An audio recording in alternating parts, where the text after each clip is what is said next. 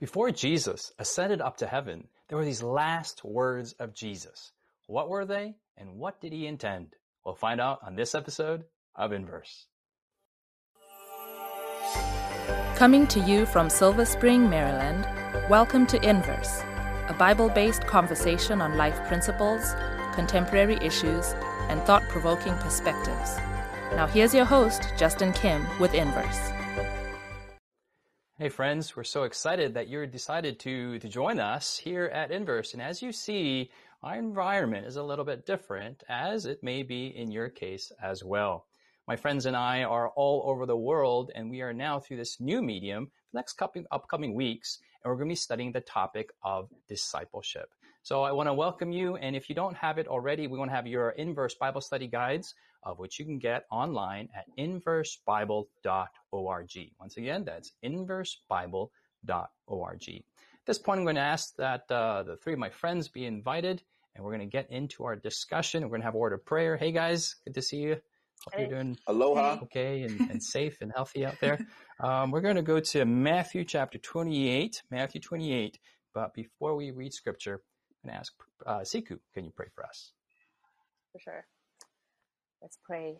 Loving Father, we'd love to thank you for the opportunity that we have to delve into your word. We pray that you'd give us understanding, that the Holy Spirit would be our teacher, and that at the end of this, we would know that we have spent time with you, coming to know the mind of Christ even better. Make us more effective witnesses for you so that others can learn about Jesus as well. We pray these things in your name. Amen. Amen. Amen. Amen. So we're going to go to the Gospel of Matthew. I'm going to go towards all the way at the end to chapter 28. And Sebastien, if you can read from verse 16 to the end of the Gospel. Absolutely. Matthew chapter 28, beginning in verse 16, the Bible says, "Then the 11 disciples went away into Galilee, to the mountain which Jesus had appointed for them. When they saw him, they worshipped him, but some doubted. And Jesus came and spoke to them, saying, 'All authority has been given to me in heaven and on earth. Go therefore and make disciples of all the nations, baptizing them in the name of the Father and of the Son and of the Holy Spirit, teaching them to observe all things that I have commanded you. And lo, I am with you always, even to the end of the age.'" Amen. Great. Thanks, Sebastien. We are in this topic of discipleship, and I don't know about you guys, but when I think of discipleship, I think of sandals. I don't know why, but I just imagine Sandals? like there's like a Okay. beach and then sand and then just That's sandals not weird at all. walking along. That's not weird at all. Okay. I want to ask Callie, like when you hear of discipleship, like what there are some negative connotations and there's some positive connotations, but what immediately comes to your mind? Well, I do need to say I now feel pressure to come up with a weird answer, but I don't have a weird answer. When I think of discipleship, I think mainly of two things. One is following someone. So I think about, the times that Jesus called to his disciples, and when he was calling them, he said, "You follow me." And even in like a bad way, if you call someone like, "Oh, you're a disciple of so-and-so," it means you like copy them or you follow them to even a bad degree. And then another part of discipleship, it's probably just because I spent so much time being a teacher, is like, just the teaching part about sharing knowledge and sharing ways. So like through copying and then also just through what they say. Yeah, there's a lot of rhetoric out there about discipleship, and it's in many ways kind of like this pop word that a lot of people say, at least in church circles or religious circles. Sebastien, what is discipleship? What's your take on that? Well, when I think about discipleship, I think about an experience of taking a person's life, right? And as you observe that life, as you listen to the things that they teach, the way they speak, how they live, how they make choices, how they relate to various people in society, you're actually kind of taking in who that person is. And it's almost like, when you see someone that really inspires you or amazes you, you kind of think to yourself, man, I wish I could get into that person's head. And to me, discipleship is the method of doing that, simply by proximity, by access, and by living with that person. Mm-hmm. And that's what Jesus is talking about. And like I said in my opener, this is a really profound passage in Matthew 28. And Jesus talks about, replicating this discipleship thing. Sikhu, let's actually look at this verse a little bit more deeper. And for the rest of you guys, let's actually get into the text here. Verse 16, he has his 11 of his disciples there. And then he gives what many Christians call the Great Commission. Kind of what's going on in this passage? So Jesus he died, he rose again, and he calls the disciples to yes, amen. And now he's about to ascend to heaven. They've spent some time with him after his resurrection. He's been teaching them more things, learning more from him, but now he's about to go to heaven. And these are his final words to his disciples, where he first assures them that what he's about to say to them is based on authority that he has. And the instructions that he's giving to them are authoritative, and they carry authority, as in they'll be able to accomplish these things. It's a commandment and a promise, because he has all authority to say these things. And then he tells them to go and make disciples. So it's beautiful. In verse 16, it starts with, he had the 11 disciples with him. They go up to the mountain. And then he says in verse 19, go therefore and make disciples. It's kind of like, you have been my disciples. Now what you have experienced with me, I want you to go and impart to somebody else. Make more disciples, just like I have been discipling you. In a lot of Christian circles, and I guess I don't know, when you kind of look at church and religion and spirituality, sometimes it's just kind of like, oh, you read your Bibles, you pray, and just be a good person. And you have that level of spirituality. But then there's this other side that talks about, evangelism and discipleship. And these are kind of like program words. They don't seem that spiritual. Help us reconcile these two. I mean, Jesus clearly here is talking about some kind of process here.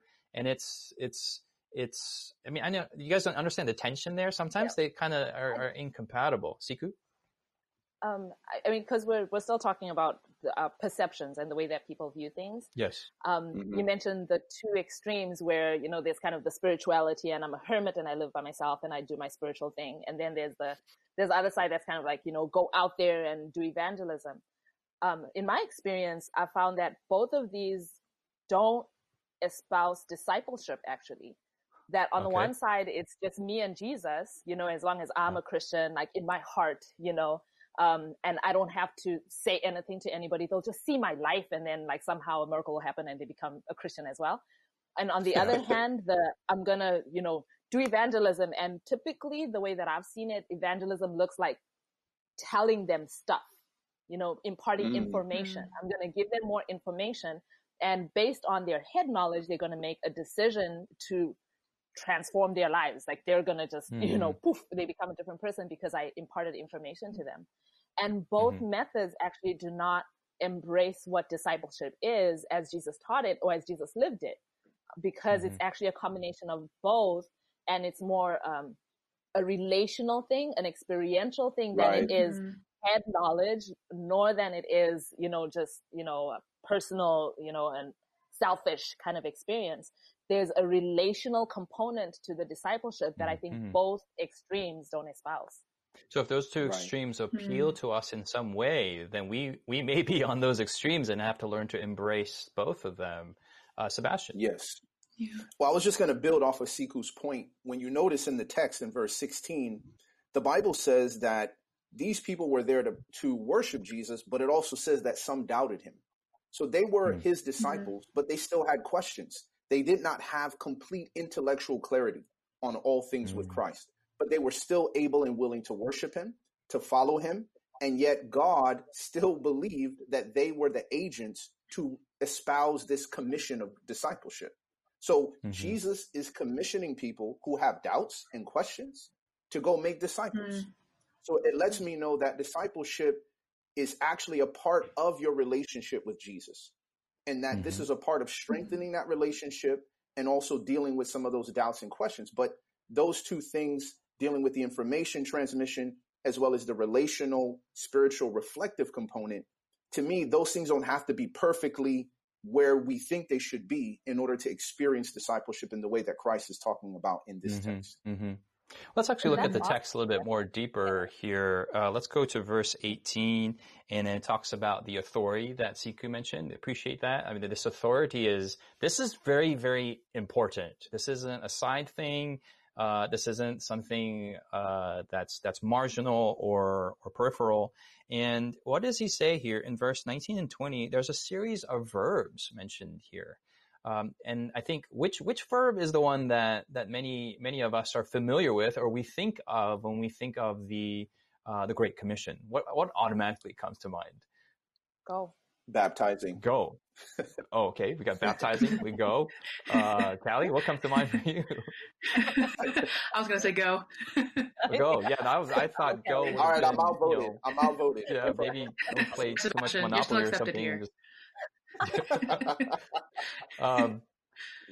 The going and the other verbs there are baptizing, as Sebastien likes, and then there's also the teaching. These are verbs, and in the Greek, the original Greek, these are all participles. It's like as you are going and as you are making disciples, as you are teaching, and the main verb of which we don't ironically have in English is to make disciples. Or the other word could be disciplize, disciplify. Discipling. And Callie can discipling. Yeah, that would probably. But that's a participle, as you know, as a former English teacher, that you should have. That's true. That's true. So You're right, the three right. participles kind of support the main verb. That's as a command, as a command. Yeah. So. I mean, which of these three do we do the most? Do we do as Christians on an individual basis? I mean, talk about the tension between the 3 and the 1 verbs here. What's going on? Yeah. Well, I think I find that. Callie? Oh. We'll do Callie and Go ahead, Callie. It's all right. This is like a real Zoom call. We interrupt each other. All right. So I think for me, teaching comes the easiest, probably because all the times I've spent teaching. But I also think, going back to what Sikhu was saying of like transferring information, and sometimes we think that is teaching, but it's not. Actual teaching is making sure someone understands something, someone can apply it, someone has all the edge cases of their own experience ironed out. But sometimes, we think, well, I preached it to like 1,000 people and they heard it, so they got it. But the teaching that comes part of a discipleship requires more of a relationship with the person you're teaching, so you can actually adapt it to that person. Because, in teaching, if I'm going to teach 10 different students how to use a semicolon in a sentence, I'm going to have to teach it several different ways because each of them need it taught a different way, even though it's the same truth. Okay, Sebastien? I was going to say one of the tensions I see between going and discipling is the fact that the concept of going creates an experience where we believe that it's all about activity, that we're in motion, but we're not progressing a person spiritually along the way. So some people are like, well, I went, or I told you the information, like Sikhu referenced. Well, I'm the one that explained the Sabbath to you. I explained how you are forgiven for your sins. It's up to you whether you accept it or not. And there's no care. There's no compassion. There's no ministering to the needs. We're just going, and we're just trying to maintain busyness and activity. All right. Okay, we have to take a break here. So when we come back, we're going to look at how this connects into human relationships, discipleship, and relationship together. Has Inverse been a blessing to you? Do you have questions, comments, or feedback you'd like to leave us? Find us on social media by searching Inverse Bible on Facebook, Twitter, Instagram, or YouTube. While there, join us, like us, heart us, thumbs up us. Our handle again is Inverse Bible, no spaces. Now, back to the discussion. Hey, welcome back, friends. We are in the midst of talking about the Great Commission, the last words of Jesus before he ascended. I want to ask my team here, what's the basic fundamental, what is Jesus working with? He's not working with a theory here. He's not working with some kind of program or books or some kind of ideology. What is he really getting at? What are his instruments, if you will? Well, I think, Justin, his instruments are people, right? Jesus is talking about the fact that at the very heart of the Great Commission is this idea of relationships and connecting with people for the purposes of teaching and baptizing and helping them to observe all the things that Jesus has passed on to you. So there's sort of like a pipeline effect, right? Where you're receiving from Christ, there's your spirituality, and then you're passing on to someone that you have this relationship with, which is the evangelistic element of discipleship. But that composite experience is what Jesus is saying is encouched in a relationship with another individual. Sebastien, so beautifully put. And I think this is what makes Jesus so wonderful. And the magic kind of touch point between human beings and Jesus is he was all about human interaction, human interaction, human relationships. Yes. But 100%. in what way, Sikhu, can discipleship not be about people? And how has discipleship been just kind of a unrelational topic? I mean, just to kind of nuance what Sebastien was saying, I guess, he didn't mention the word. I think it's important to mention the word. Our connection with God, with divinity, is actually relational as well. And there's a way that can be not relational, where it becomes, informational, like just checking off a list. I did my devotions and I did this, and it detracts from God's intention to have a relationship with us. We want God to be able to, fill in the boxes the way that we perceive them to be. God needs to be X, Y, Z, and we don't allow him to be a being that we relate to. He communicates with us through time, through our experiences.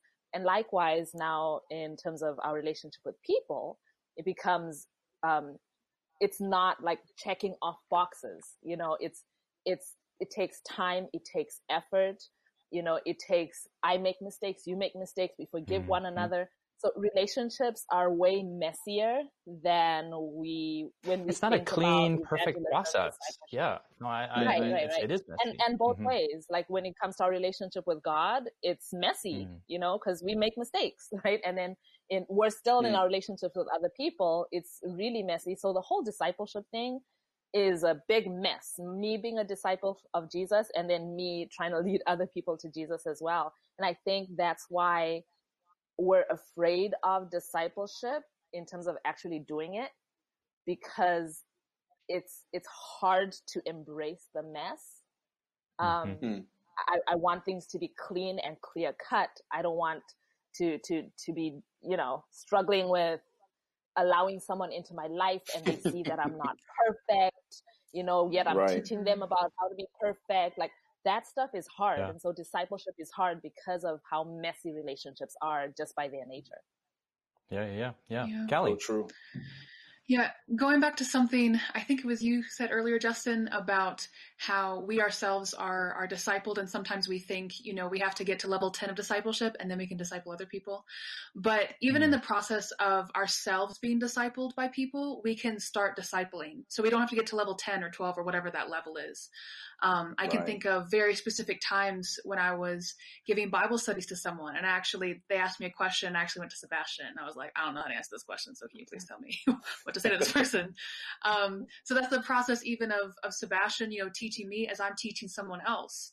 And even, going back to what Sikhu said too, is it's so important to, when we're discipling someone, not just to show them the way, but also to be vulnerable with our own experiences. Because just head knowledge isn't the best way to teach, but even showing our experiences of being like, what, I know what it's like to struggle with devotions. I know what it's like to struggle with temptations. I know what it's like to struggle with my family.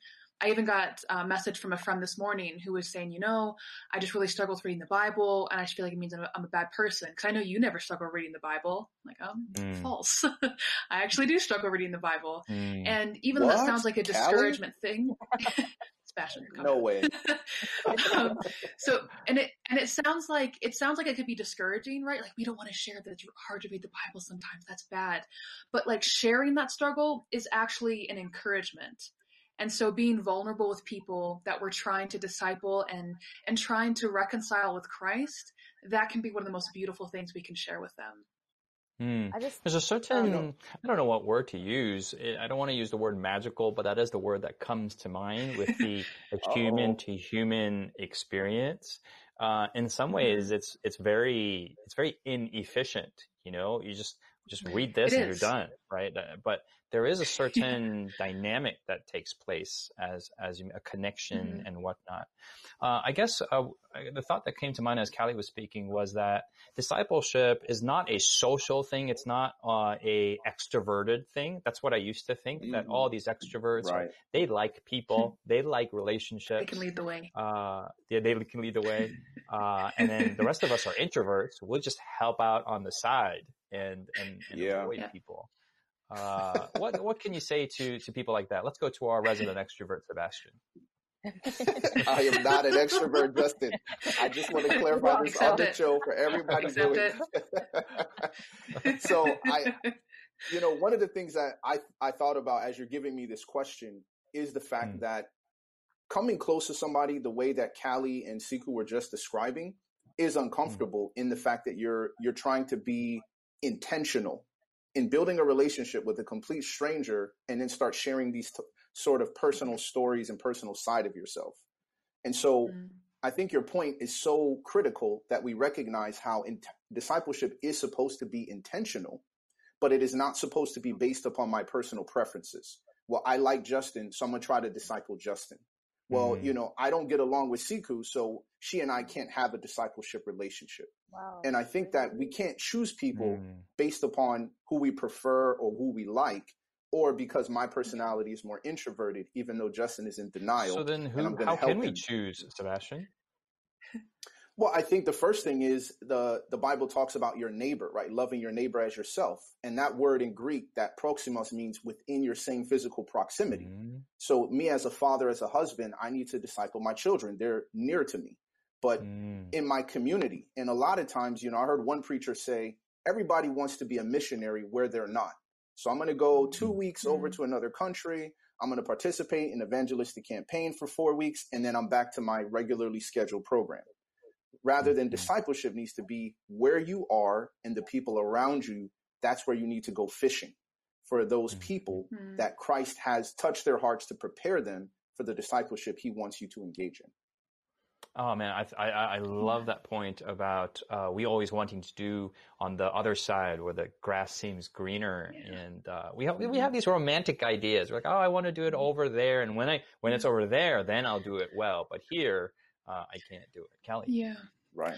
I just want to speak to that because I've really experienced that where, I'd rather go to a foreign country and do mission trips. And I think, and we'll just go along with that. We neglect the ministry that's closest to us. And I think even harder than our neighbors is our family members, because in order to minister to your family members, man, you have to be faithful all the time. Like there's no exceptions. And so it's easier to go to a foreign country and be holy for 2 weeks and be like, yeah, man, I'm always like this, but praise God.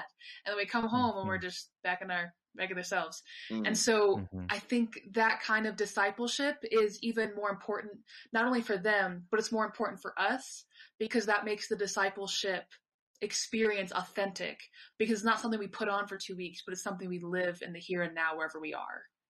That's right. It's that authenticity that we're yearning for, that we want to see in others, and we also want to pass down in others. And that is something that's baked into Christian discipleship. I want to ask you, can you guys share some experiences of some good mentorship and good discipleship that you received from top down? I didn't mean top down like in a corporate sense, but from someone else to you.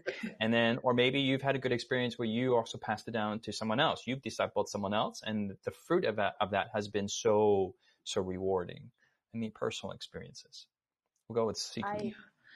I would like to share, maybe it's not an awesome experience. I tend to go towards the negative, Sikhu. Yeah.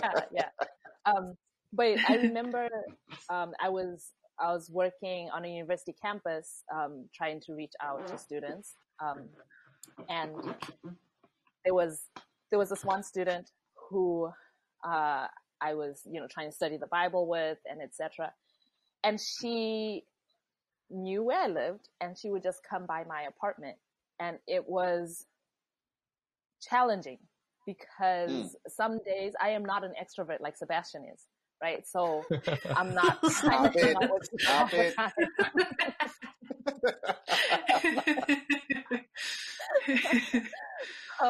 I mean, she would just show up, like she would rock up at my house and then I gave her a spare key because, in case she ever needed something. And so I'd get home sometimes from shopping and she was in my apartment cooking and it challenged me at a whole new level, because now, especially in those introverted moments where I was trying to just be away from the world, and as a single person, like it was relatively easy to do that, like I go to my apartment and I close my door and it's just me. But now there was this person who would randomly show up, and I have to be a Christian even in those moments, And I remember praying about it one time and I was just like, Lord, I can't do this. I need to take my key back. I need to have a talking to with this girl and be like, yo, like, you need to stop coming around. Right? Tell us. But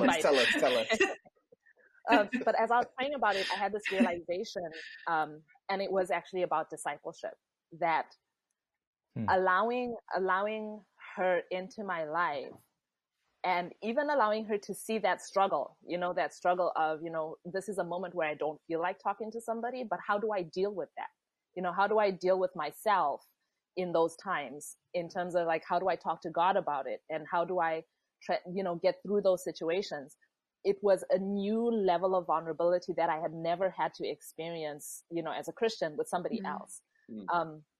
And we developed such a strong friendship. We're like really close friends up till now. Like she just didn't end up as just a Bible study contact, but we actually became friends, and I can say I genuinely love her, and we love each other. Amen. Because Amen. we I guess experience a certain level of openness. And because I was willing to open myself up to her, she was willing to open herself up to me beyond just questions about the Bible, and I think that's something that we can have possibly. That was a good experience for me. Thanks, Sikhu. We're running out of time, so we just thank you so much for joining us and your beautiful illustration of discipleship. We want to encourage you to watch more episodes of Inverse at hopetv.org/Inverse, and we want to see you next week here on Inverse. You've been listening to Inverse, a Bible-based conversation with Callie Williams, Israel Ramos, Jonathan Walter, Sebastien Braxton, Sikhu Daco, and your host, Justin Kim. Inverse is brought to you by the Hope Channel, television that changes lives. For this and more inspiring episodes, visit inverse.hopetv.org. Find us on social media, #InverseBible. Until next time, this is Inverse.